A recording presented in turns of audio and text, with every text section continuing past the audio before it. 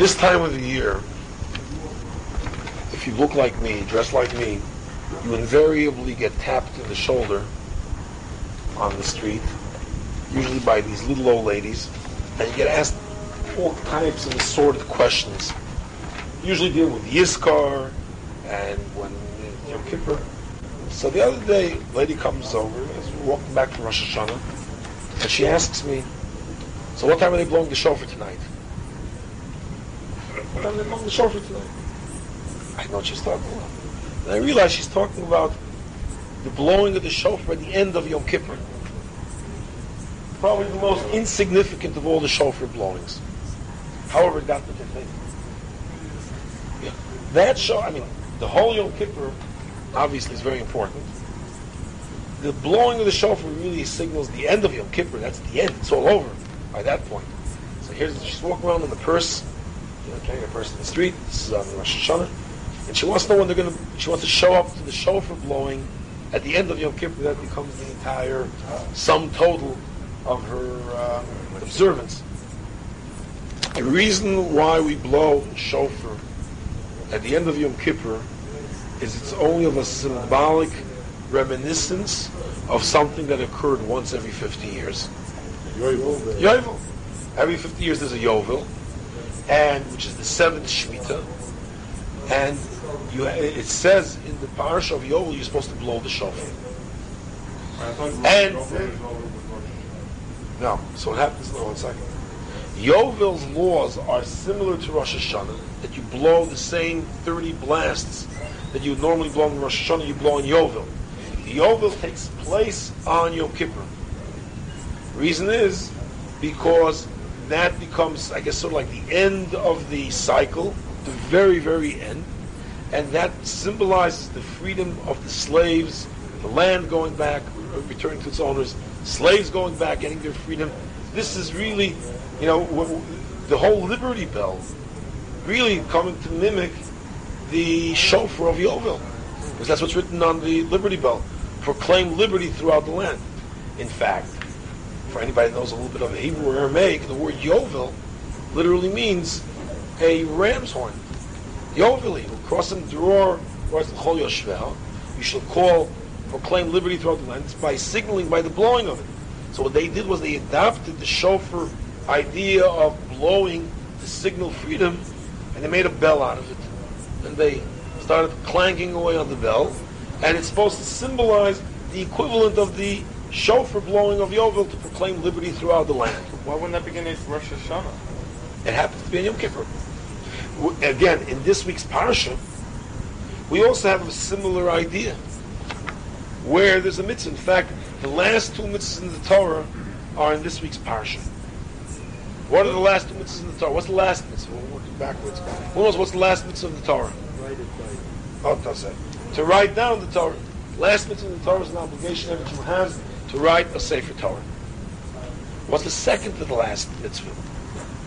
You're ready for the last mitzvah. Now, the second to the last mitzvah, the reason why it's appropriate to discuss it now is because it's located this year. What is that? Something related to Shemitah. That'll be a better guess. It's not going to be Shemitah, since we've already had Shemitah. What mitzvah is related to Shemitah? There's a mitzvah known as Hakhel.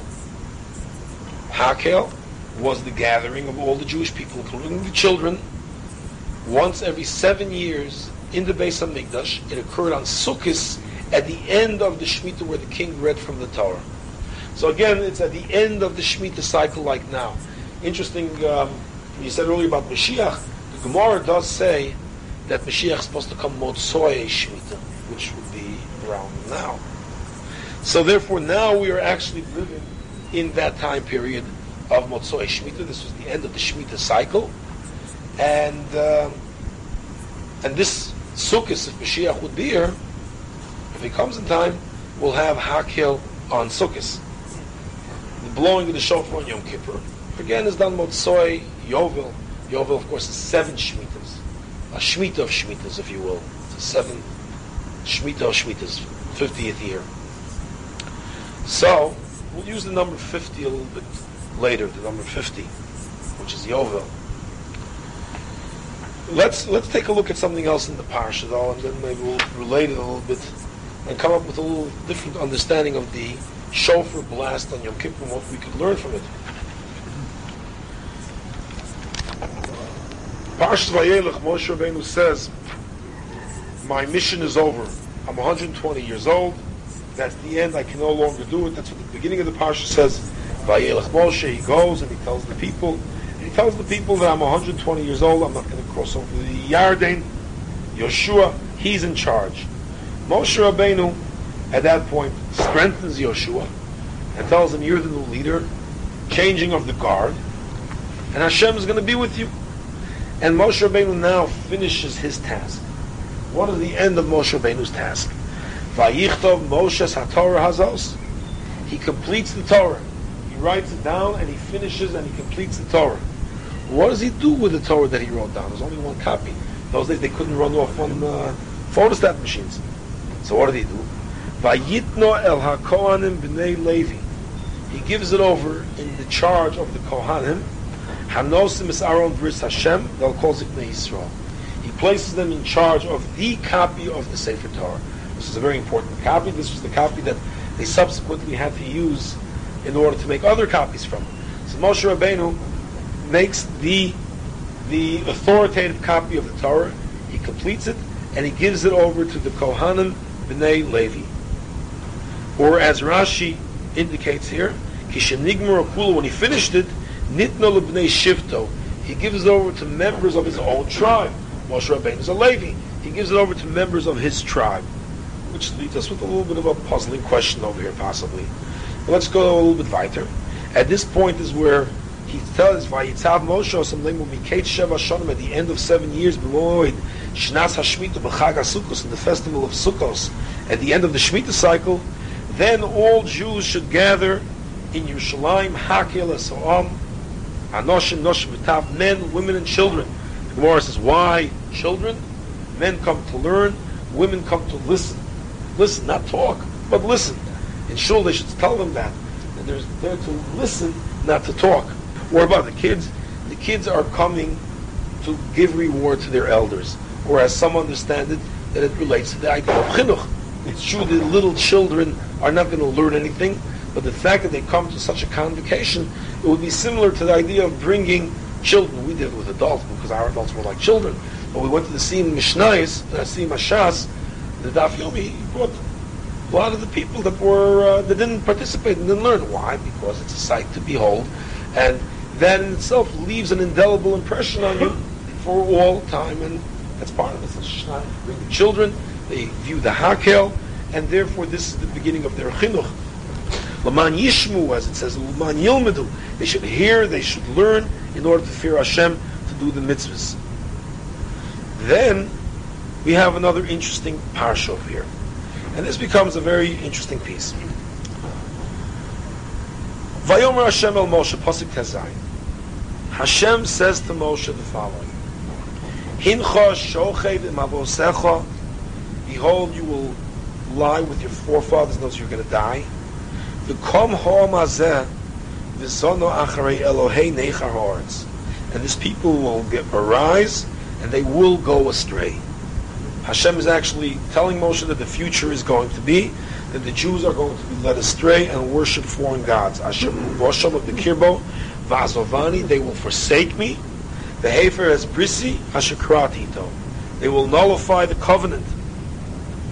Then Hashem says, V'choro apibo bayom hahu. At that day my wrath will be kindled against them. Va'azavtim. Notice the similarity of the words. Vazovani, they will forsake me. Hashem is saying, I'm going to respond in kind.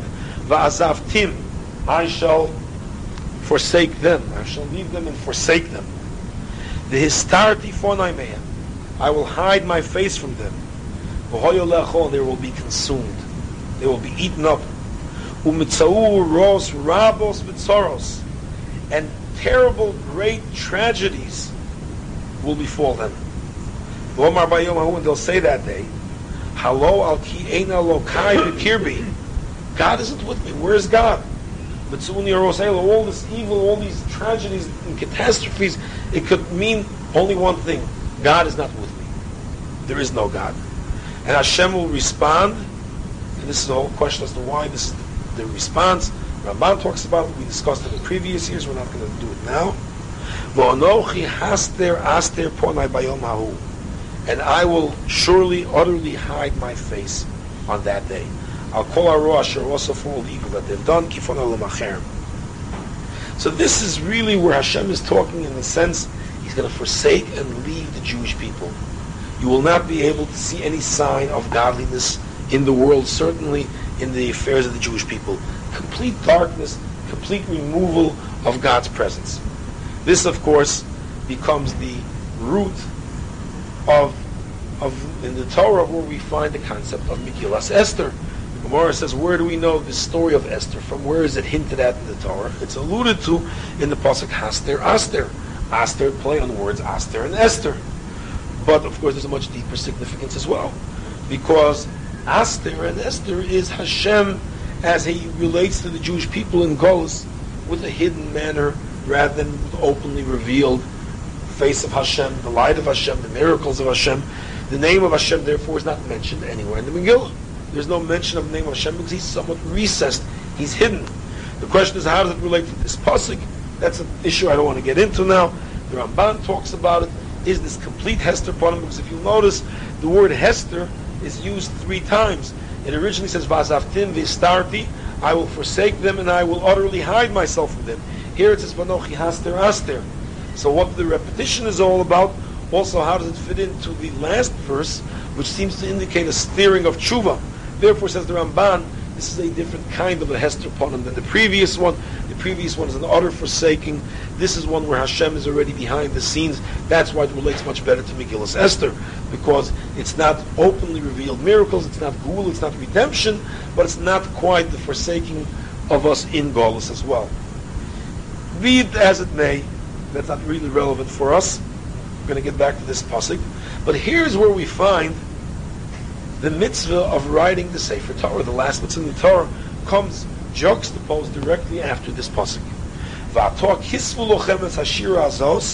Therefore write this song. Why is the Torah referred to as the song, or perhaps it's referred to Parshas Hazinu? Again, that's a technical question. It's a halachic issue. The Rishonim speak about it. We're not going to discuss it.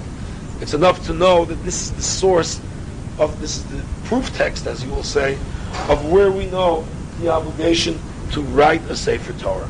Kisvu lochem et hashir hazos, write down this Torah. The lamdu as b'nei Yisrael, teach it into the mouths, teach it to the Jewish people, sima b'fiyim, put it in their mouths. The ma'atiyah Torah hashir hazos le'ed b'nei Yisrael. So, we have the last mitzvah in the Torah placed right immediately after a very brief passage, but one that has a tremendous portent of tragedy and catastrophe. In point of fact, the discovery seminars, the Eshat Torah, the Arachim, when they put through the computers and they wanted to discover where is there a source in the Torah, a hint to the Holocaust, to the Shoah, this is where they came up with it. In fact, if you look on your page over here, you will see, by the way, the skip distances here are the number 50, which again is very significant because of what we were discussing before about the Shemitah and about the Yovel, that it's the number 50. So they use the skip distance of 50. What do you mean a skip distance? In other words, from letter to letter. If you look in the pasuk over there, the large Hey from Moshe is where it begins. 50 letters later, you will come to that Shin in the beginning of the line. 50 letters after that, you come to the Vav in the middle of the line. 50 letters after that, you get to the next line on Aleph. 50 letters after that, you get to the Hey of Haster Aster. This is where it says Hashem will surely hide His face. And therefore it comes out to Hashoah. Hashoah meaning the Holocaust. Hashem's hiding of the face. And but it's interesting also as to which part of the pasuk of the hiding of Hashem's face. Not the pasuk that begins with Haster Aster Ponai, which is already an allusion to Megillas Esther, which is where Hashem starts manipulating history in a manner where He's already involved, but behind the scenes where we don't see open miracles, we see hidden miracles. which is immediately after the original one of where Hashem says, Va'azavtim, the starti ponai, v'hoyo lechol, they will be eaten up, u'mitzoros, rabos, mitzoros, and they will, great tragedies will befall them. So it comes out that from the beginning of where Hashem tells Moshe, you're going to die, and without Moshe Rabbeinu, or this kind of Jewish leadership, people are going to be led astray and go into sin, and from the sin they will go to the tragedies and the catastrophes of being totally forsaken by Hashem. Va'azavtim, I'll forsake them. B'chora people, my wrath will be kindled. This tartipon, and I'm going to hide my face, and they're going to be eaten up, and all great tragedies are going to befall them. And they're going to say, where is God? Where is God? And it ends with a hey of Haster Aster, which is a different level of where Hashem already, we're still in Golus, but Hashem is already bringing about redemption, or if not redemption, at least salvation. Similar to Megillas Esther. It occurred in Golus, but it was a form of salvation. It was a salvation in Golus. That's why we always talk about Purim, and whenever people celebrate modern salvations or modern miracles, we refer to them as Purim Kotnas, miniature Purims, minor Purims. The reason is because we can't refer to them as Pesach. Anything that occurs in Golus is Hashem saving us, we call it a minor Purim. Purim, by the way, and Yom Kippurim have also a very strong connection, just beside the sounding of the name, Yom Kippurim. But immediately, once the Jews begin to realize this, Hashem already has mercy, and like Megillas Esther wasn't Gula, wasn't redemption, because the Beis HaMikdash wasn't built for another, must be roughly about 7-8 years. The construction began before. It was about another 8 years after the story of Megillas Esther, the story of Purim, that the Beis HaMikdash was built. I don't have the figures right now on the top of my head off the cuff, but it's about 7-8 years. In any case, it was a miracle that occurred in Persia rather than in Eretz Yisrael, and it was Purim. It's interesting how we have the same kind of a concept that immediately right after the Holocaust, 3 years afterwards, we have the beginning of the new kind of Haster Aster Ponai, where Hashem already is now looking at us favorably, perhaps, and He's bringing about certain miracles, but He's bringing it with Hester Ponan in a hidden manner.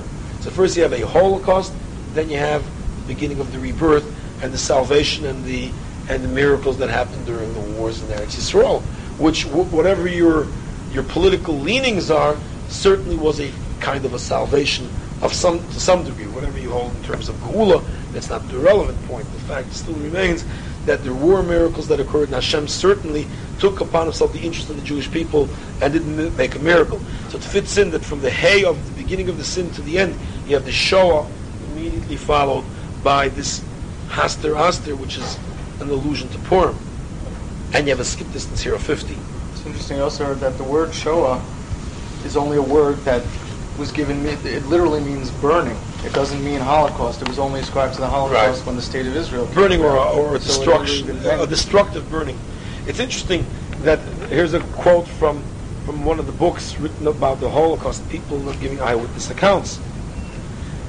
And it says over here the following: the quintessential element that distinguished this event was the search for God. Every Jew who remained in the ghettos and the camps remembers the God syndrome that shrouded everything there. From morning till night, we cried out for a sign that God was still with us. From the depths of our tragedy, in the face of the piles of the dead bodies of our brethren in the gas chambers, in the face of the most inconceivable wickedness ever perpetrated, we screamed, Almighty God, merciful, compassionate God, where are you? We sought Him, but we did not find Him. We were always accompanied by the crushing and unsettling feeling that God had disappeared from our midst. This experience will never be blotted out of our memories or forgotten. What's interesting is, rather than focusing merely on the tragedy, what they discovered unique about the Holocaust was precisely this quote mentioned here. V'omar bayom ha'u, and they're going to say on that day, Halo al ki ein Elokai b'kirbi. God isn't with us. Where is God? All this evil that's occurring, we don't see God. There was almost a palpable sense of darkness. Similar to the 3 days of darkness in Egypt, where it was very dark. Then it became so dark that you could feel the darkness, a palpable darkness. It was the same thing. There's the absence of God. Where is God? You don't see God. But sometimes it becomes palpably absent, where you could feel He's absent. He absented Himself. He's gone, and you can actually feel Him missing. That's in this pasuk. That's why it's a very appropriate pasuk to see the Holocaust in. Hashem says, "Va'azavtim," I'm going to forsake them. Nistarti ponai mehem, I'm going to hide my face from them. And then the people are going to say all the tragedies. Where is God? And that was one of the most palpable feelings in the Holocaust, where they were saying, "Where is God?" So, immediately after this, we have the last mitzvah, write a Sefer Torah. Chofetz Chaim learns a very interesting lesson from the juxtaposing of these two different things. The mitzvah of writing a Sefer Torah, and this where God tells us, and tells us that in the future there are going to be great tragedies and I'm going to forsake them. Chofetz Chaim, you have to remember, died in 1933. He died just before Hitler rose to power, or during that time. One of the things that they say about it is we have Yokor ben Hashem Amofsal Chasidov. Hashem takes away the great tzaddikim so that they shouldn't have to witness certain kinds of tragedies that befall the Jewish people. Chofetz Chaim lived for 95 years, at least. They're not sure exactly. He was either born in 1838 or 1833, but certainly was born in 1838. He died in 1933, so just as Hitler was rising to power in Germany. So he did not witness World War II, although he did witness World War I. It's interesting, based on this introduction, the pasuk, the Chofetz Chaim al Torah, he writes the following. He says the following in the Chofetz Chaim al Torah. Look in the upper left. Zosi ha-mitzvah achrona sheb'Torah. Last mitzvah in the Torah, write a Sefer Torah. Lichtov es ha-Torah. Ukber Rambam, Perek Zayin Hilchos Tefillin Mezuzos, Sefer Torah, Haloch Aleph.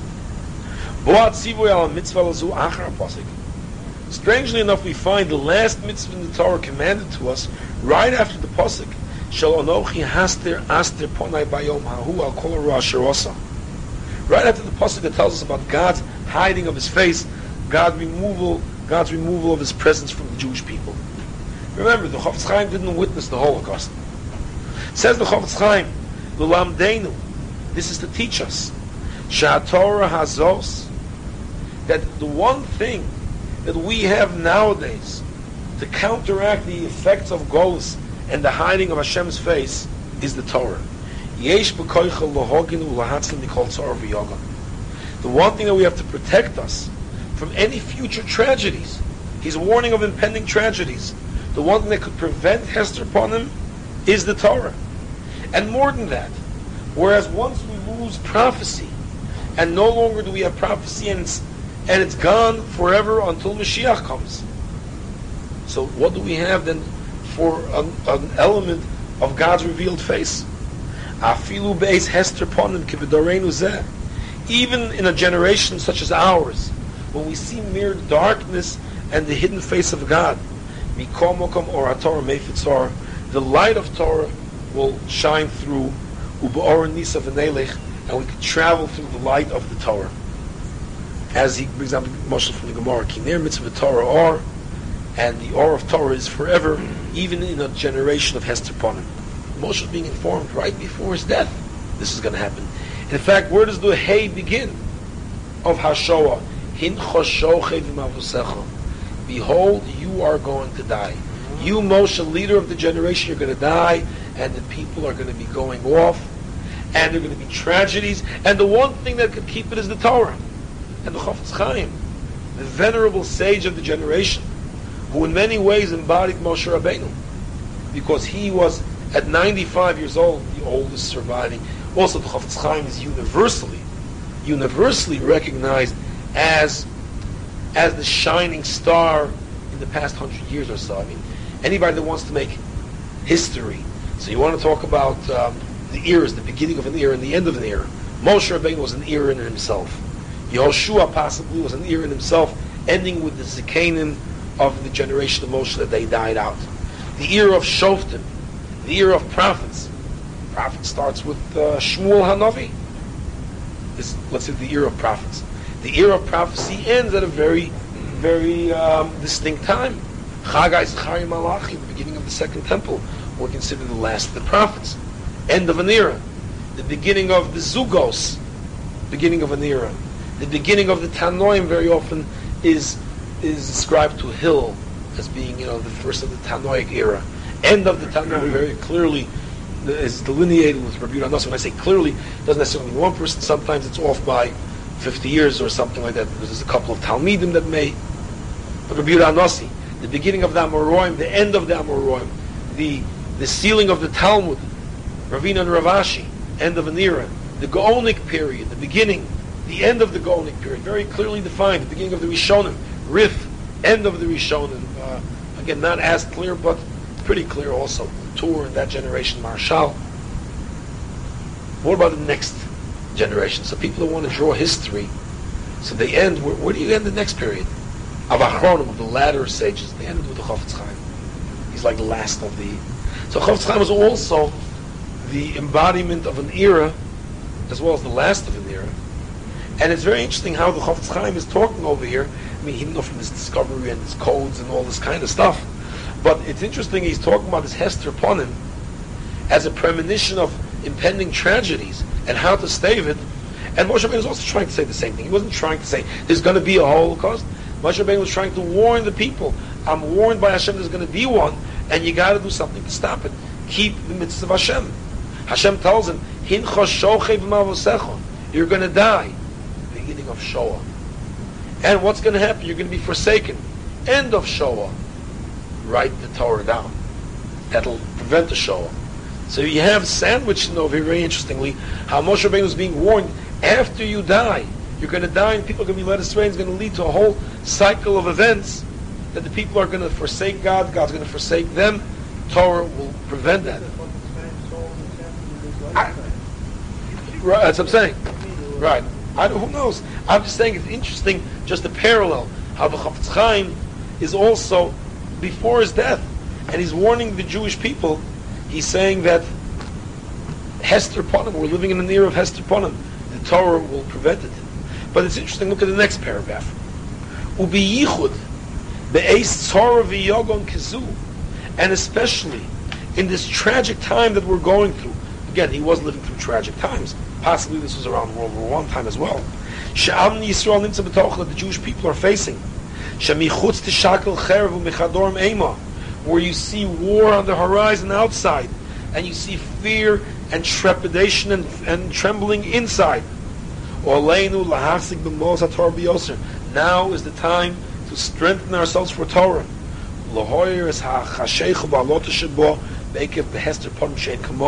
In order to light up this tremendous darkness that's coming in, as he calls it, the Hester Ponim Shein Kamo, this hiding of God's face that is unparalleled.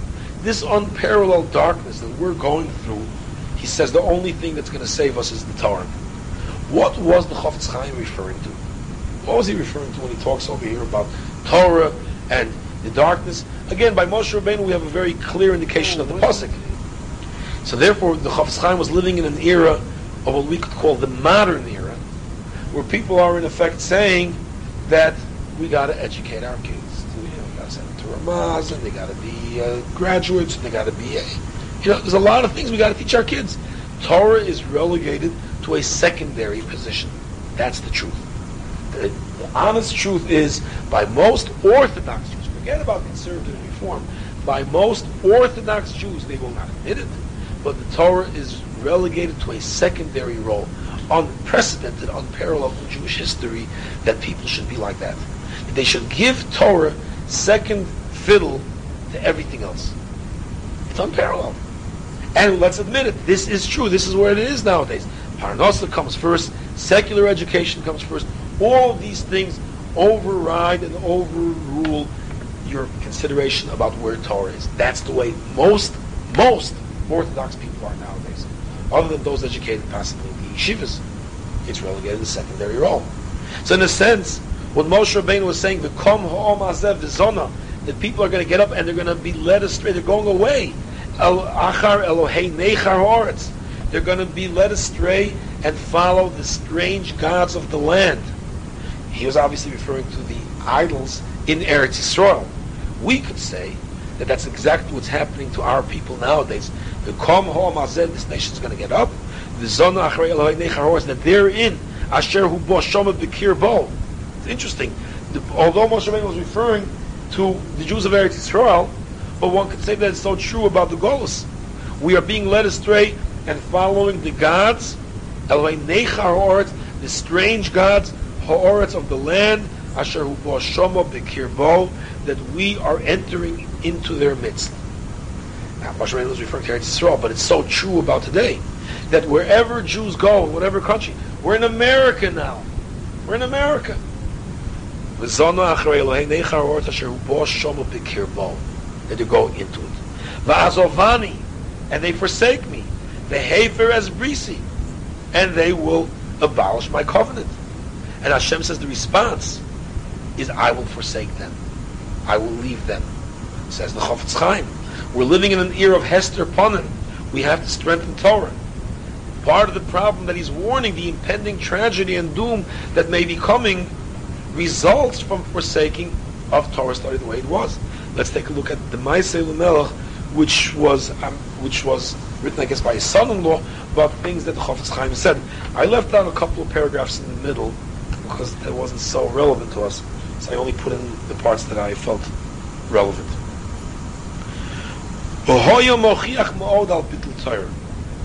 He says that the Chofetz Chaim was very, very strong in giving Musar about Bittul Torah. Now, what is Bittul Torah? Was it about wasting your time? No, just sitting around wasting your time. People that waste their time in vanities. But he brings down the Gemara, which we've once seen, the Gemara in Menachos Daf Tzadik Testament days. Shoal ben Domo ben Achos shol Rabbi Shmuel es Rabbi Shmuel. Rabbi Shmuel's nephew once asked his uncle, Rabbi Shmuel, someone such as myself, who is an expert in Torah, I learned it all, I know it all. Is it okay for me to go study the Greek wisdoms? Well, obviously, that was the current thing in the times. I want to go to Harvard. Is it okay for me to go to Harvard, Yale, the Ivy League colleges? Is what he's asking. Chochmas Yivonis, Greek wisdom.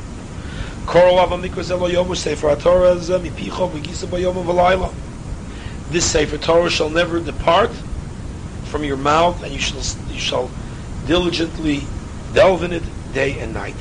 Seek out a time which is not part of the day or the night, then you'll have time to study whatever you want. But day and night is already taken by God. That belongs to God, and that's what God says. So the Chofetz Chaim clearly was referring not merely to just waste of time.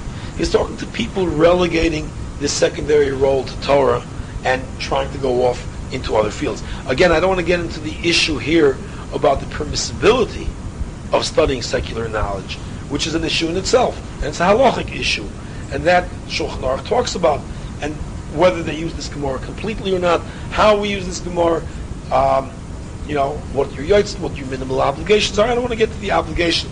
I'm just more going into the theory of the hashkafa behind how people view things, the perspective. The perspective is, I went till I was 12, 13, right? That's what they do in a lot of these places. And it used to be, now they don't do it anymore because no one wants to send their kids to public school. But when I was growing up, public school was still considered a viable option. People at age 12, 13, now you go to public school, right? From 12, 13, you studied your Hebrew studies, you got your bar mitzvah, right? Bar mitzvah, and then you go off. That's what a modern version of Rabbi Shmuel's nephew asking him. I already learned, can I go off now to this other stuff? He quotes here now a quotation which let's take a look at the entire passage on the right. This week, of course, is Shabbos Shuvah. The two highlight Shabbos of the year are Shabbos Shuvah and Shabbos Hagodol. Right? Shabbos Shuvah is the Shabbos before Yom Kippur, where we are now. Shabbos Hagodol is the Shabbos before Pesach. It's called Shabbos Hagodol. Number of reasons as to why it's called Shabbos Hagodol. One of the reasons, I think, is also because of a word being used in the Haftarah of Shabbos Hagodol, where it talks about Hagodol. Let's read this passage. This is taken from the Haftorah of Shabbos HaGodol. It's also the very last prophet. And the last prophecy, in fact, is the last prophecy that closes off the book of prophets. Remember, the Torah is divided into 3 sections. Torah, Nevi'im, Ksuvim. Torah being Torah of Moshe. Nevi'im being the book of the prophets, the prophecies as recorded by the prophets. Ksuvim is the writings, what we now call, some Greek name for it, Hagiograph. Apocryphus one, what's the other one? Hagiograph. Good, something to that effect. Yeah. That's the Ksuvim, written under divine inspiration.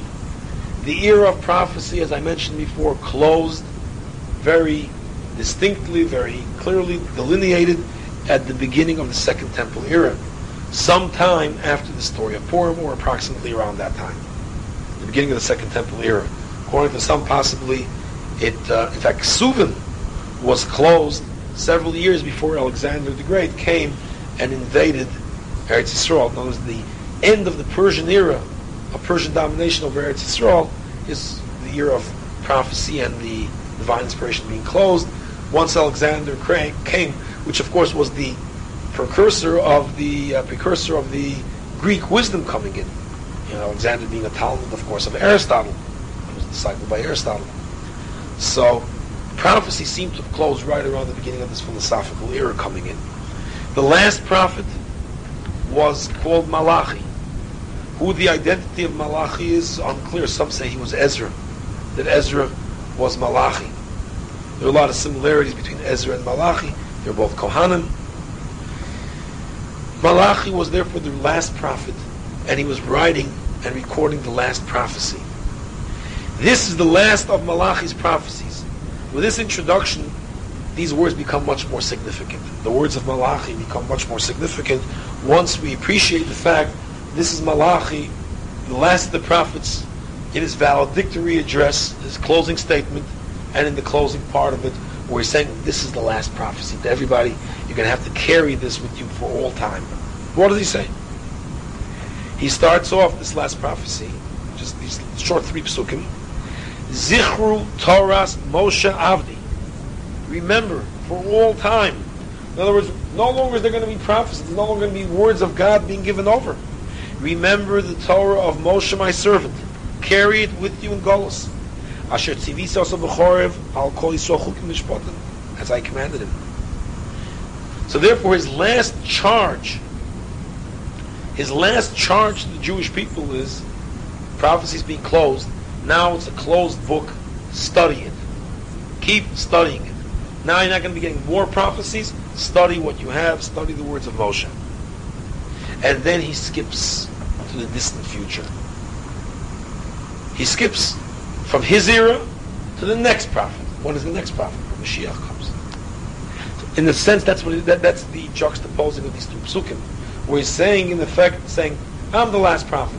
The next prophet that's going to come is going to be Eliyahu Hanavi. No rebbes, no prophets along the way. The next prophet that's coming after me is Eliyahu Hanavi. Hinei anochi sholeach lochem es Eliyahu Hanavi. Notice the vav of Eliyahu is missing over here. We once talked about the missing vav of Eliyahu's name. It's missing in about 6 places, or 5 places. And Yaakov has extra vavs. Here's one of them. You see Eliyahu is spelled without the vav. I am sending Eliyahu Hanavi lifnei bo yom Hashem, before the great day of God that's coming. Hagodol, the great one. That's why it's called Shabbos Hagodol. V'hanor, the fearsome one. Where's there a vav in bo? You're right. Extra vav. It's molei.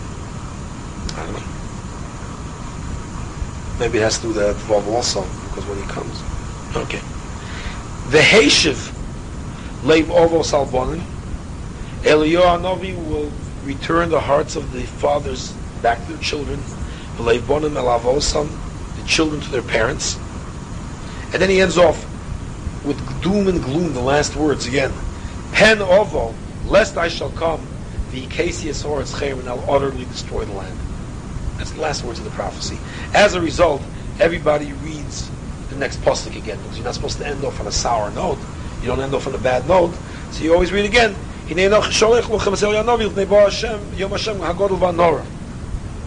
But again, Notice his dire warning. He's firstly saying that this is it. Eliyahu is going to come to warn the Jews.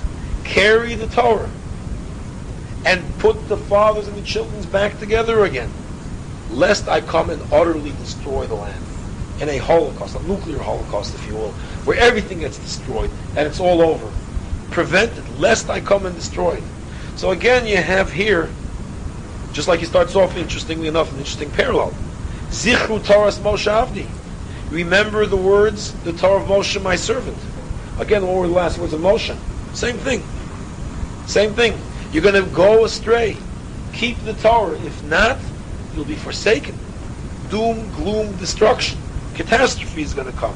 Therefore, continues the Chafetz Chaim with this. And again, it's interesting with the introduction I told you before. The Chafetz Chaim lived before he witnessed the Holocaust. And he says, V'chein ha'novi yoachron, the second paragraph in the Ma'aseh Melech. Hizir b'soif nuvuasa b'shem Hashem, his last prophecy. He says in the name of God, Zichru Toras Moshe, Avdi. Again, says the Chafetz Chaim, he's warning you of impending destruction. The high pen of Koyad Leildim, Lloyd Nosim, Lev, Liskar Toras Moshe, the Kaim was the end of Hashem's hearts, V'yachim Chafetz Chaim, again, remarkable how he's just making the same warning. He's saying it's going back on the beginning. That's going back on the Zichru Toras Moshe. If you don't, says the Chafetz Chaim, you may be liable to pen over v'ikesis or its chair. Says the Chafetz Chaim, he continues. V'inei onu roim, I don't know, maybe this is his son-in-law that wrote this in. But nevertheless, it's still appropriate too. Hinei onu roim b'yomein, says, take a look at nowadays, the era that we're living through. Shecharon af Hashem sholik bors, you have to understand that between the wars, there was tremendous upheaval as well. Shecharon af Hashem sholik bors, the wrath of God is ruling. V'oifen mavel, in a tremendous way. Hamulchama hanayroim toitzesel hayomos. Maybe he's referring to the World War I, or maybe this is the son referring to World War II. I don't know. Hahereg v'hadever v'arov. Probably it's World War I. The death, the pestilence, the disease, the hunger. It's almost been fulfilled. The warnings of the Tochacha. The Ein L'chol Yom Shekil also, as to say that each morning brings greater curses than the previous. Niskayim Bonu Maimer Akotzav Yishai Nuntes Kiyovu Kanar Tzar V'Shatzaros Moshe B'Os Kanar. They were being inundated and flooded like a river. Continues in the next paragraph. Hinei Kulonu Ma'aminim B'Amunah Shleimu Sh'Hashem Yizborach Levado Osa V'Osa V'Yasin Chol HaMasim. We believers in God, the Kel Amunah Vein Hovel. This should make us think and ponder. Madua also calls Abiyomenu. What is so different about our era that all of this is happening? Why does a Holocaust, why do these things happen in our generation rather than previous ones? We have to go back 50 years. Ubevadai calls them Hashem Shechatan Lo V'Lo Avinu V'Derachov Haloich, because we did not want to go in his way. Lo Shamanu B'Tarasam.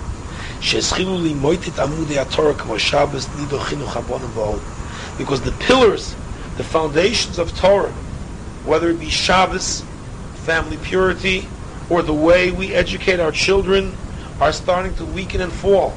You have to remember that in the era that the Chafetz Chaim lived, it's hard for us to imagine what it was like, but there was tremendous. I mean, the innovation of allowing Jewish girls to go to school was an innovation because he saw how there was heresy was rampant.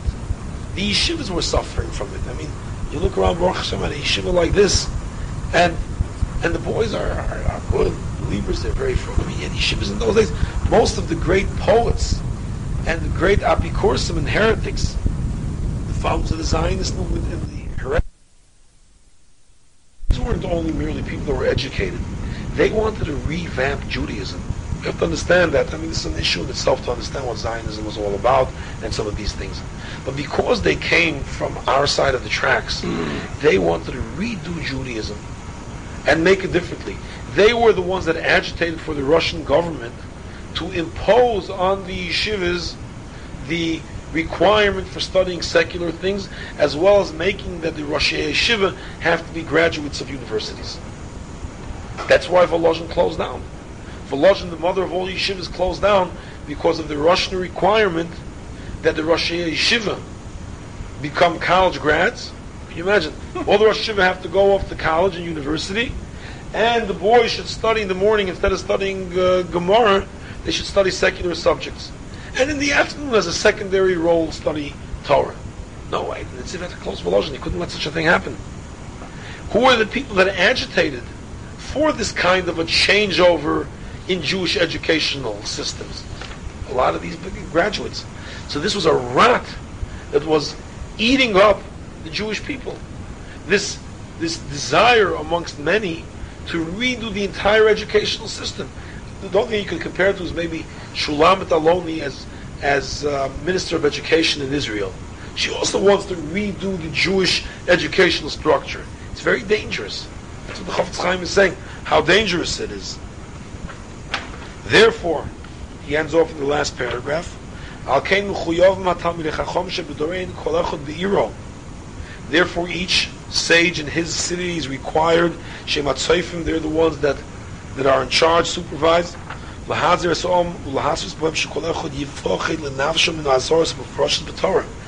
be afraid of the stuff that you're reading over here. Make sure you bring up your kids with the right focus. And therefore let's daven to Hashem to remove the wrath from the world.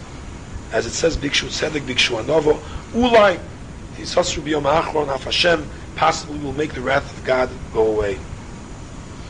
And then we'll come to the Gula. So, it's an interesting parallel. Chafetz Chaim, in his era, discussing impending tragedies. Moshe Rabbeinu doing the same thing, and how they discovered that the word Hashoah, with a skip distance of 50, is in this passage. But what's also interesting is also this Eliyahu Hanavi connection. The connection to Eliyahu Hanavi and the reuniting of families. Now we're dealing with families breaking up and family values. One of the things that keeps families together, generation, fathers to children, children to fathers, is of course Torah study. And in our era, we're beginning to see a little bit of this prophecy of where Eliyahu Hanavi is in charge also of bringing the families together. But you have Leiv Bonim Alavosam, and you have the reverse as well. You have Leiv Ovos Al Bonim, Leiv Bonim Alavosam. Fathers that bring up their children and bring them back, and children that bring their parents back. There are many children that are actually bringing their parents. It's starting in a reverse system as well. And that's part of the power of Torah study. So now, this is one aspect. The last mitzvah, therefore, of the Torah, as well as the last warning of the prophet, is Zichru Torahs Moshe. Preserve it. Preserve it by writing it down. Preserve it by studying it. As it says, V'lam does b'nei Yisrael sima b'fiyem. And as he says, Zichru Torahs Moshe Avdi. Malachi. I should also point out, if Malachi actually is Ezra, Ezra was the one that actually, he was known as Ezra HaSofer, the scribe, who, made sure that the proper versions of the Torah and everything else, this Ksiva Sefer Torah was of course by Ezra. He was also the one that the letters that we use nowadays, rather than the old Hebrew, he's the one that instituted a lot of that. Zichru Torahs Moshe Avdi. Now, let's go back to understanding. Again, now we could see a little bit where the Hakhel comes in. The bringing together of all the families, Anoshim, Noshim, V'taf, to learn Torah. Second to the last mitzvah. Bring together the families, learn together. A family that learns together, stays together. Right? We all know. A family that learns together, stays together. But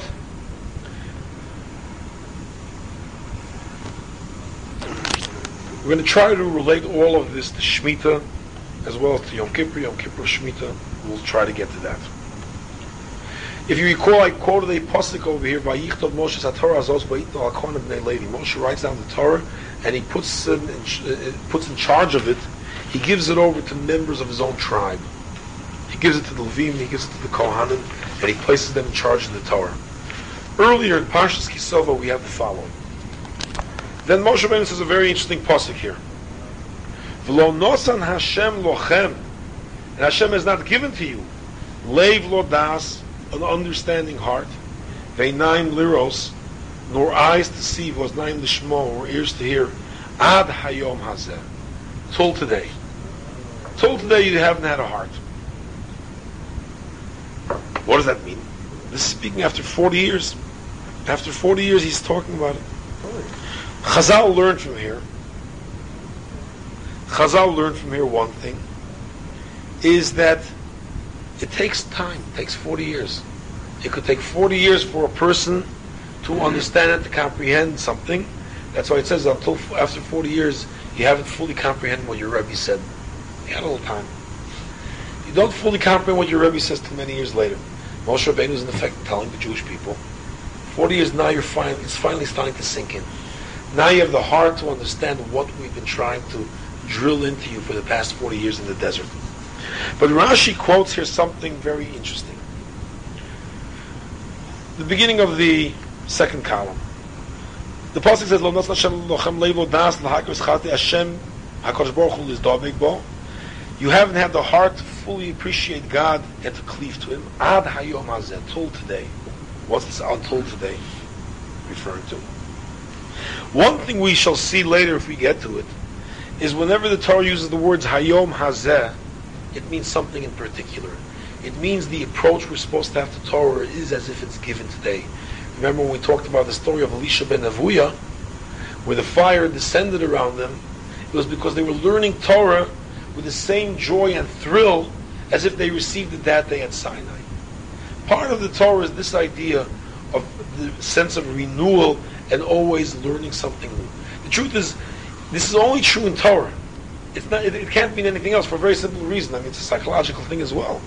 You know, something you do over and over again, you tend to get bored. It gets a little stale. There's only so many times that you can eat warm-up leftovers. You know, it might not taste bad the second time. You keep warming up that chicken the third, fourth, fifth time. I remember in Yeshiva, old chicken warmed the fifth time does not taste good. It's true with everything. With Torah, it's not true, and the reason for that is because there's always something new there. If you're learning Torah the way you're supposed to, you always get something new. So you always feel that sense of freshness and renewal. Hey, I got a new insight. So therefore, it's always hayom hazeh. It's always fresh. It's always new. It's always today. It's always up to date. Right? Torah is always very modern. Everybody wants to be modern. You can't be more modern than Torah because it's literally up to date. You know, I always used to wonder, whenever you buy these things in the store, it says new and improved. But no, besides that. But how long has it been sitting there that they've been writing on it, new and improved? It's like I used to go to these vending machines where they sell cake. Fresh daily. What do you mean fresh daily? I mean, they put it on the machine, they send the machine out, the guy could have it there for a week, it could be stale. So no matter what you want to do new and improved, you can't have anything new and improved because from the day that they put it out on the shelf, 3 months later, you look at it, it still says on it new.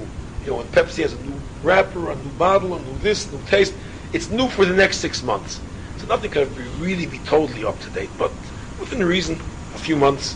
The only thing that could be really new and up to date, up to date, Hayom Hazeh, this day, is Torah. Because today's insights you didn't have yesterday. Hayom Hazeh, today's Torah. We received Torah today.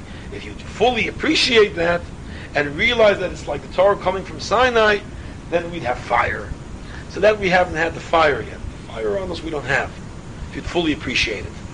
But we do understand Hayom Hazeh does apply to the Torah. So Moshe Rabbeinu always says Hayom Hazeh, and that's why Chazal invariably say Ki'ilu Hayom Kibalten. View Torah as if you received it this day. But here Rashi says something very interesting. Shomati. It's a very strange way for Rashi to start also. I heard a pshat. She'osa Hayom, that the reason why Moshe says you didn't have a heart till today, because of that day something happened. She'osa Hayom she'nosan Moshe Sefer HaTorah Livnei Levi. That it was that day that Moshe Rabbeinu gave the Torah to the members of his tribe, to the Bnei Levi, as we just read the pasuk.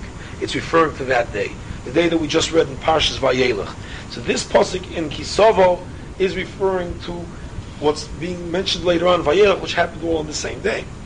So on the day that Moshe Rabbeinu gave the Torah to the Bnei Levi, as it says, Vayitnal Hakam Bnei Levi, an interesting thing happened. Bo kol Yisrael Lifnei Moshe. The Jews assembled to Moshe. V'omru and they said to him, Moshe Rabbeinu, Aflanu Amadu B'Sinai. We stood at Sinai. V'kibalnu es haTorah. We received the Torah. V'nosna lanu. Torah was given to all of us. Why are you putting your tribe members in charge of it? We are equally, Torah is to be equally accessible to all of us. Why is it being given over to the scribes, to the Bnei Levi, to the Kohanim? You know why? Because we're afraid. What are we afraid of? Vayomru lanu, because I'm afraid tomorrow they're going to say, Mochor, lo lochem nitna lanu, lo lochem nitna. You guys didn't get the Torah. Lanu nitna. We received the Torah. In other words, later on after Moshe dies, sometimes the people are going to say, oh, let's take a look at the Torah, let's learn. What are you talking about? We have the monopoly. Moshe gave us the Torah. He never gave it to you guys. But it says clearly, Moshe gave us the Torah. We're in charge, not you guys. So the Bnei Yisrael were afraid. Who knows what might happen in the future when you're not around? The Kohanim, the Bnei Levi, may decide to monopolize the Torah. And we're afraid of that. V'samach Moshe al Dover.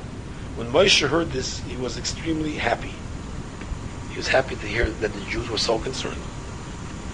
That's what he says. Hayoim hazeh niyes elov. Today you have become a people. Today you're Jews. Hayom hazeh. This day, hivanti. I finally realized. Shatem dveikim v'chafetzim b'mokum. That you cling, you cleave, and you truly desire HaKadosh Baruch Hu. Why? As Reb Chatzkel Levenstein says, I don't have it over here, I have it in last week's piece. We're not going to go into that one. I'll just briefly summarize what he says. How do you tell when people are involved or concerned about something? To what degree they're worried about the slightest doubt, the slightest possibility, the most remote doubt. Right? 1% chance of Tay-Sachs. I mean, that's it. You got it. The other person 1%. 2 carriers. It's 1% of 1%, which is 1 in 100,000. Unacceptable. I'm just talking about who knows what might happen. Something that really concerns you. You're worried about the most remote possibility.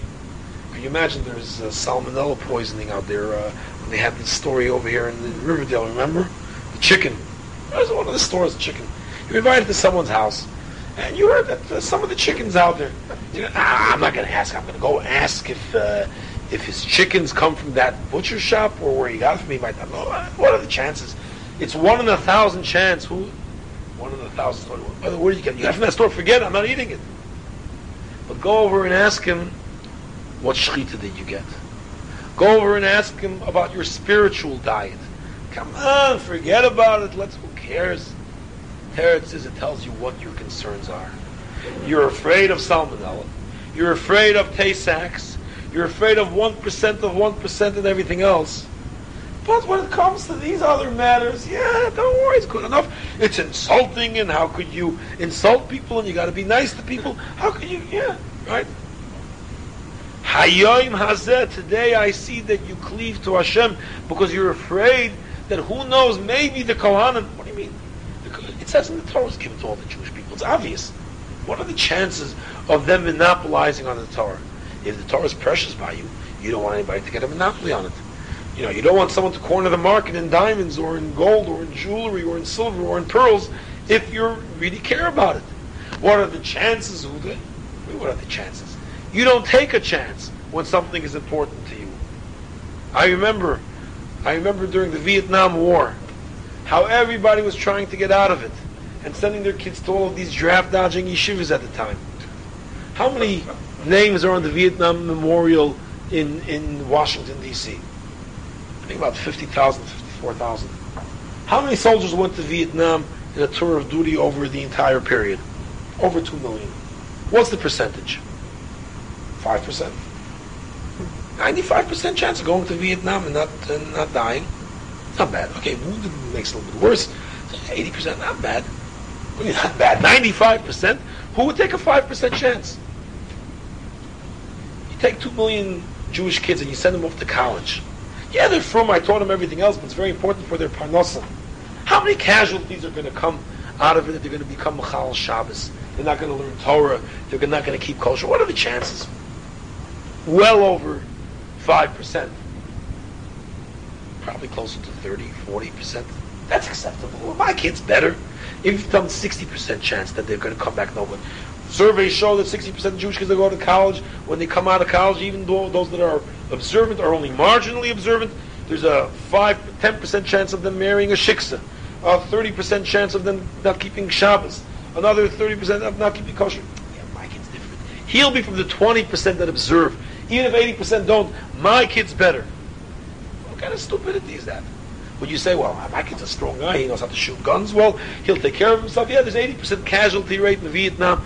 My kid's going to be from the 20% that won't die. Well, who wants to send their kid off even on a 5% chance? But when it comes to spiritual warfare, acceptable risks. Why? Because you don't view it as a problem. Moshe Rabbeinu says, Hayom hazeh, today I finally see that you're Jews, that you care about these things, that you're worried, what's going to happen if the Kohanim do that? Who entertains such a thought? The fact that you're entertaining these concerns, Moshe Rabbeinu was very happy to hear that. That's what Reb Chatzkel Levenstein says.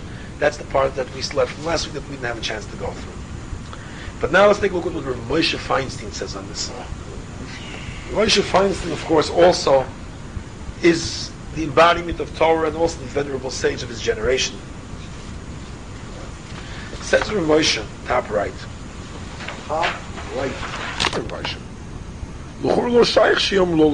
I mean, this is really a concern. Can the Kohanim actually say such a thing? We know that all the people received the Torah in one shot. It was given to all of them. Even the Dinei Kohanim, even the laws of the Kohanim were given to the Jews, rather than vice versa. It wasn't that the Kohanim were in charge of Jews. Jews are in charge of Kohanim. Veneri says like this: the Hodin and Sinas Moshe Levim. Why did Moshe give them to the Levim? So Taka, why did he give it to the Levim? For a very simple reason. Because they were the ones that were said by Hashem to avoid other kinds of work. They weren't given land. They weren't permitted to work in other areas, in order that they should be totally devoted without any kind of distraction, such as Parnasa. They should be the ones totally devoted in order to teach the people. Kamoshin Emar, as it says in Parshas Asa Bracha, Yorum Mishpatachol Yaakov. The Kohanim were to teach the Torah, the Torah of Yisrael. So therefore, the reason why Moshe gave it to them is because we have this principle throughout, that you need people that are totally devoted to Torah, totally devoted without any kind of distraction, and as a result of that, they will be the ones to teach the Torah. So therefore you have to give it over to the people that were going to be, your mission, your task is to just study Torah, give it over to the people. So if that's the case, what were the Jews complaining about? It says Rav Moshe, the Jews were complaining about a Rambam. That's their time. Moshe Rabbeinu gave it to the Kohanim because the Kohanim have to teach the Torah to the Jewish people. So it wasn't a question of a monopoly. It was they were the only ones to be devoted. All the Jews had land. All the Jews had parnasa. So you give it over to the teachers and to the ones that are totally devoted. Come the Jews with a taina from a Rambam. What's the Rambam? The Rambam, and we'll look at the Rambam right now, it's on the bottom left. These are the last words of the Rambam in which halachas? In the halachas of Shemitah v'Yovel. So since this is the appropriate Rambam to learn. After all, we're in the last days of Shemitah and Yovel. Let's learn the words of the Rambam at the end of Shemitah and Yovel. We're at the end of Shemitah and Yovel. I don't know. There's no real Yovel to be practiced now. It's possible. Who knows? But we're at the end of a Shemitah, and the Rambam over here writes this at the end of Shemitah and Yovel. Says the Rambam, why was Shevet Levi excluded from inheriting any portion of the land and from the spoils? Because they were destined, they were separated to serve and minister to Hashem, and to teach the Torah, to teach the masses. Because that's their mission. That's what they were entrusted with. Therefore, Therefore they were removed and separated from the ways of the world. Lo orchen milchama kishar Yisrael. They were not to do war. They had a divinity exemption. Lo noichalin, but they also didn't inherit. Lo zoichen latim b'koyach gufon, and their money didn't come by their own labors.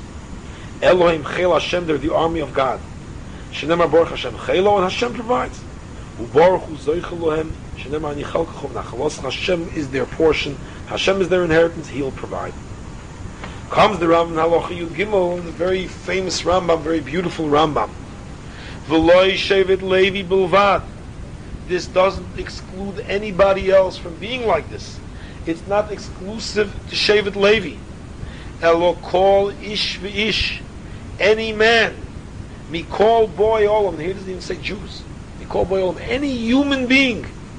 Asher nod varucho, whose spirit has caused him to dedicate himself. Ve'evino madol lehibodel v'lamad v'nei Hashem l'shorso, and who therefore chooses to be totally devoted u'lo'ovdo l'deyas Hashem, to know God v'olach yosher k'mo she'oso Elokim, and he goes in the right path. U'porak me'ol tzavor ol ha'cheshbonim sarabim, and he unburdens himself of the yoke of all of this multitude of narishkeit that we deal with. Asher bikshu b'nei Adam, the people are so involved in. Harezeh, then this human being is niskadish kodesh kadoshim. He becomes sanctified kodesh kadoshim like a Kohen Gadol. V'yiyeh Hashem chalko, the Lord is his portion. V'nachalos alom alom alom. V'yizkelo b'olam hazeh davar maspik lo. Hashem will take care of him. A small amount, not necessarily a lot. As it says by David HaMelech, Hashem noschalki b'choyzeh t'toymach karoli. Anybody, therefore, could be a Kohen Gadol. This, of course, goes back to the Yesod of Yikorahi mipninim. It is more precious than diamonds. Say Chazal, what does it mean, Yikorahi mipninim? Kohen Gadol shebol lifnai v'lifnim. Torah is more precious than the Kohen Gadol who's pninim. The pninim is a play on the words. Pninim means diamonds, but also means inside. The guy that goes inside to the inner sanctum, the Kohen Gadol who's permitted to go to the inner sanctum. So I once heard in the name of I heard this from Simcha Shustel. So he says over there, when you examine, what does it mean Torah is more precious than the Kohen Gadol that goes into the Kodesh Kedoshim? We find three kinds of Kedusha, three vectors of Kedusha, if you will. Sanctification of the human being, sanctification of location, sanctification of time. Jews are more sanctified than Goyim. Kohanim, Levim more than Yisraelim, Kohanim more than Levim. Kohen Gadol is the most sanctified individual. Locations. The Beis HaMedrash has more sanctity than the street. Eretz Yisrael has more than the other land. Yerushalayim more than the rest of Eretz Yisrael. Har Bayis more than the rest of Yerushalayim. The Beis HaMikdash, the Azorah more than the rest of Har Bayis. The inner Azorah more than the outer Azorah. There's was Kohanim, there's was Yisrael, there's was Noshim. The Heichol more than the rest of it. The Kodesh Kadoshim is the most sanctified spot location on earth. Days. Shabbos is more sanctified than other days. Yom Tovim. The holiest day of the year is Yom Kippur. Most sanctified in time is called Shabbos Shabboson. Holy of Holies, Shabbos of Shabboses. Take the holiest day of the year. Take the holiest person in the world. Take the holiest location on earth. Intersect all three Kedushas. Intersect the holiest place, the holiest time, the holiest person. Put it all together. What do you got? You have the Kohen Gadol on Yom Kippur in the Kodesh Kadoshim. Yikorahi mipninim, Torah is more precious. That's what it means. That's what the Rambam is saying. Harez and this Kodesh Kadoshim. Torah, it says, is open for anybody. It says 3 crowns. Keser Malchus, Keser Kuhuna, Keser Torah. The crown of Malchus, kingship, was given to David. The kingship, the crown of Kuhuna was given to Aaron, to the Levim, to Aaron, B'nai Levi, that is, Aaron. The crown of Torah is open to everybody. Which is better? Harez and Niskadish Kodesh Kadoshim, says the Rambam. Kodesh Kadoshim is what he becomes sanctified. That's what he becomes. What does it mean Kodesh Kodashim? More than the Kohen Gadol. Gemara brings down the case of Shema Yevav Talyon, walking down the street, and the Kohen Gadol is going, and the people are walking a procession of the Kohen Gadol, as we'll learn in Yuma later on. When the Kohen Gadol finished the Avoda, everybody escorted him. All of a sudden they see Shema and Avtalion. Everybody leaves the Kohen Gadol and they run off to join Shema and Avtalion. Well, Shema and Avtalion were the greatest sages. By the way, Shema and Avtalion, converts, or certainly the descendants, or children of converts or children of converts. Did they just mention the Rosh Hashanah Dalit? Shema and Avtalion and Rosh Hashanah Dalit. So that's exactly what the Rambam is saying. Everybody, by the way, is looking for the source of this Rambam. Where does this Rambam get from? But if you look at the words of the Rambam, you see how carefully he chose each one. Lo shevet Levi bilvad, elo kol ish vishmi kol boy holam. From any human being, you don't have to be Jewish. Shema and Avtalion weren't Jewish. Asher not varucho, but they had this dedication, this devotion of spirit. Harez and this Kaddish Kodesh Kadoshim more than the Kohen Gadol. Shema and Avtalion were not Jews; they were Mikol Boy Olam, but they sanctified themselves, and they Lo Shevet Levi Bilvad. They became Kodesh Kadoshim more than the Kohen Gadol. Says Rav Moshe, the Jews came to Moshe with this taina. Now we understand what the Jews said to Moshe. You gave it to Shevet Levi because they're the ones to teach Torah and they're the ones to be totally dedicated and devoted. What do you mean? We're also entitled to the exact same thing. We're entitled to the exact same thing as the Kohanim, as we see from the Rambam. Jews had often the Rambam on their side. That's what they were saying over there. So therefore what they were saying, they also want this. They don't just want, don't give me the diluted Torah of the working class people.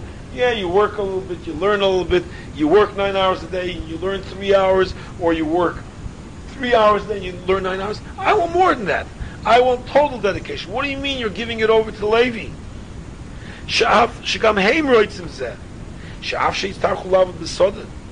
And even if they have to work, but they want their perspective at least to be Ikar Asokum Yeh B'Torah. Their main focus and endeavors and work should be in Torah. They could also become great. Any Jew could become a God Lador. Some Jews are able to be like Reb Shimon Bar Yochai and not have to work at all. Other Jews will work and learn. But in any case, any Jew could strive to this. Either you could totally devote and dedicate yourself to learning without working at all, like certain exceptional Jews did, or Shimon Bar Yochai, or people nowadays in kollel and yeshivas, whatever the case may be. Or you have people that have to work part of the time, but they could still become great leaders. So Moshe was, by indicating, by giving it to the Kohanim, Bnei Levi, he seems to be indicating this is an exclusive domain. And they're saying it shouldn't be exclusive. They weren't concerned that the Kohanim and Levim are going to tell him, you know how to study Torah. We're monopolizing the Torah. They weren't concerned with that. They were concerned that the Kohanim and Levim may tell them, hey, you're not to go to these exclusive yeshivas. This is a yeshiva for the elite. This is an Ivy League yeshiva only Kohanim and Levim could go to. You guys can't become leaders. You can't become teachers. We have a monopoly on leadership and on being the elite. The intelligentsia, that's us. You guys could study and learn, that's fine, but you can't be the intelligentsia. So that's what they were concerned with. This is what they were afraid of. Moshe Rabbeinu was happy to hear that. What was Moshe happy about? Not merely that Jews wanted to learn, but to the degree that they wanted to learn, that they wanted excellence in Torah.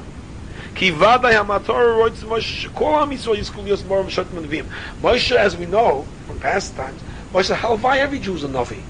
When one of the prophets came to him, when Yeshua said to him, Elvad and Nadab are being prophets and they're prophesying, and Moshe said, what do you mean it's a monopoly? I want to be monopolized prophecy. Halavai, every Jew should be a Navi. That's Moshe Rabbeinu's greatest pride and joy, is that every Jew should be a leader, every Jew should be a Morah Haro, every Jew should be a Paisik, should be an expert, should have achieved excellence in Torah. They should all be judges, they should all be experts and prophets. And that's what Moshe Rabbeinu said, oh, now I see. that not only do you want to learn, but to the degree that you want to learn. The Samach Moshe Moed, the Moshe said, Hayoim Hazeh, today I finally see to the degree that you're cleaving to Hashem, as Rashi says, Lidovek Bo, that you want to more than just know Torah and learn Torah. You want to cling to Hashem, you want to cleave to the Torah. That's a remarkable thing. That's wonderful, says Moshe Rabbeinu. That's what the unique thing was. After 40 years, you finally, the message sunk in that Torah is not just another subject. The message finally sunk home. It says Rav Moshe in the next piece. And here he says another interesting, just to show the other side of the coin.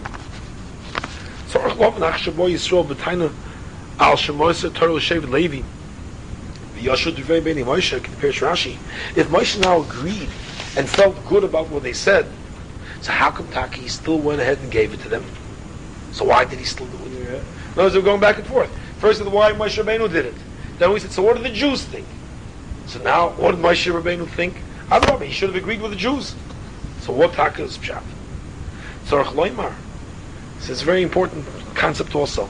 The Kivin Shorts and Bemis L'Lumad Torah. If you Taka truly want to learn Torah, you got to know where to learn it and how to learn it. Bamitosa. You want to learn Torah the way it's supposed to. It's not that rely on yourself, my own interpretation. Torah is an open book for anybody. One of the Tzedukim, one of the Sadducees, remember the Sadducees denied the Torah Shabbal Peh. They denied that there's Torah Shabbal Peh. So they convinced one of the kings, kill out all the Pharisees. So he said, yeah, but what's going to be with the Torah? The king was concerned. What about the Torah? We need teachers. So this Tzeduki, this Elazar ben Peira said, Torah's in the corner there. Anybody, it's an open book for anybody. Anybody that wants to learn could learn. All interpretations are valid. In other words, there's a mistake that could be made. We open Torah up to everybody. That was always the problem also. Part of the problem with girls learning was that you have to at least realize to the degree of what we're teaching. Part of what they're saying now is, well, why can't they learn like men? Well, there's no way you could learn like men and have babies. It's one or the other. Either you're going to have babies and you're going to produce Jewish generations, not just 2 in a lifetime, and you're going to nurture them and bring them up, or you're going to learn Torah. Anybody that thinks that they could have a career and they could raise a family and still go to Beis HaMedrash and become a lamdan does not know what Torah is all about.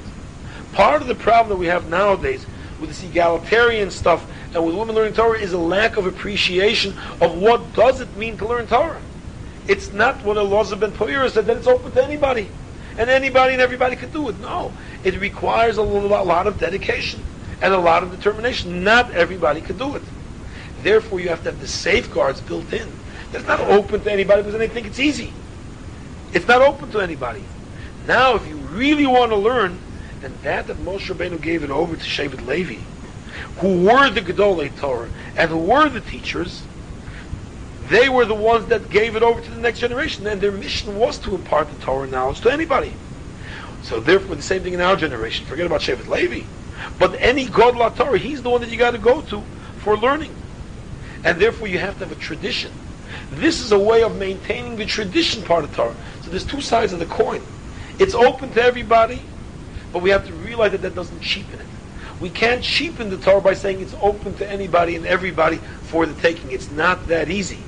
And therefore, there has to be a certain limitation to it in order to understand what does it mean. That if you want to learn Torah, you got to go to it. It's not going to come to you. You can't just lay in your lounge chair or on a beach and we're going to skywrite with an airplane Torah over there. It's not going to come that easy. Like be Makar of everybody. So all those people, they're doing it now in the Hamptons. In the Hamptons, the people are there for Rosh Hashanah. So people are on the beach. So they want to advertise for the shuls. So you put a sign over, come to the synagogue, they have flybys over the beach with the airplane. That's the kind of a Rosh, that's the kind of a tshuva you're going to do. You're laying on, shul, you know what? What's the address of that letter? They'll fly by again. Write down the thing, okay, fine. Fine, that's going to be Rosh Hashanah Yom Kippur by you? Yeah. That's exactly the point. Because there's a bunch of Elazar ben Poiros out there. There's a lot of people that think it's theirs for the taking. And Torah, yeah, anybody could learn it. Everybody could learn it. This, you open it up to everybody.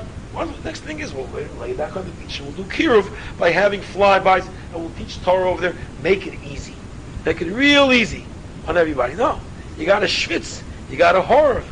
Rav Moshe himself, Taka, they say the story, he once came to Lakewood and he saw people over there leaning back in their chairs with the shtenders. And he said, how could the only Torah going to come like this? He says, by us, we sat on benches where there was no backs. Because you have to schwitz for Torah. Lean back and enjoy it and take it easy. That's not the way it's going to come. So you need both messages. You need the Jews to want the Torah and it's open to everybody. But you also need to say, hey, it's not that easy. It's not open to all interpretations.